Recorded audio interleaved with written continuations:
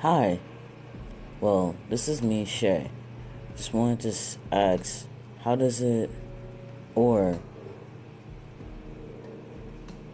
how does it feel, or to move to New York for college and work? I just want to ask because that's what I want to do, and to live there.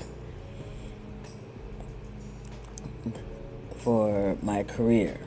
So I want to build my career to be a writer, to be a lawyer, to do stuff that I want to do. Just to ask that question. Just, how are y'all doing out there? How are y'all doing today on this beautiful day? Well, I'm in Ohio. It's chilly, kind of icy out here and stuff. It's alright.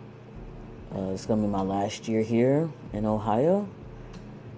And it's been alright. Met some interesting people here. Met some interesting people as interesting people became my friends. Some of them I can joke around with. Some of them I can look up to.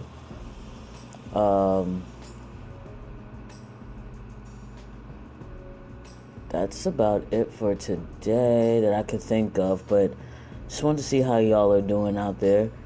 I have a lot to talk about. I'm not a big talker. Still new to this. But how does it feel to go to a different place like New York to go to college for a career and for education-wise?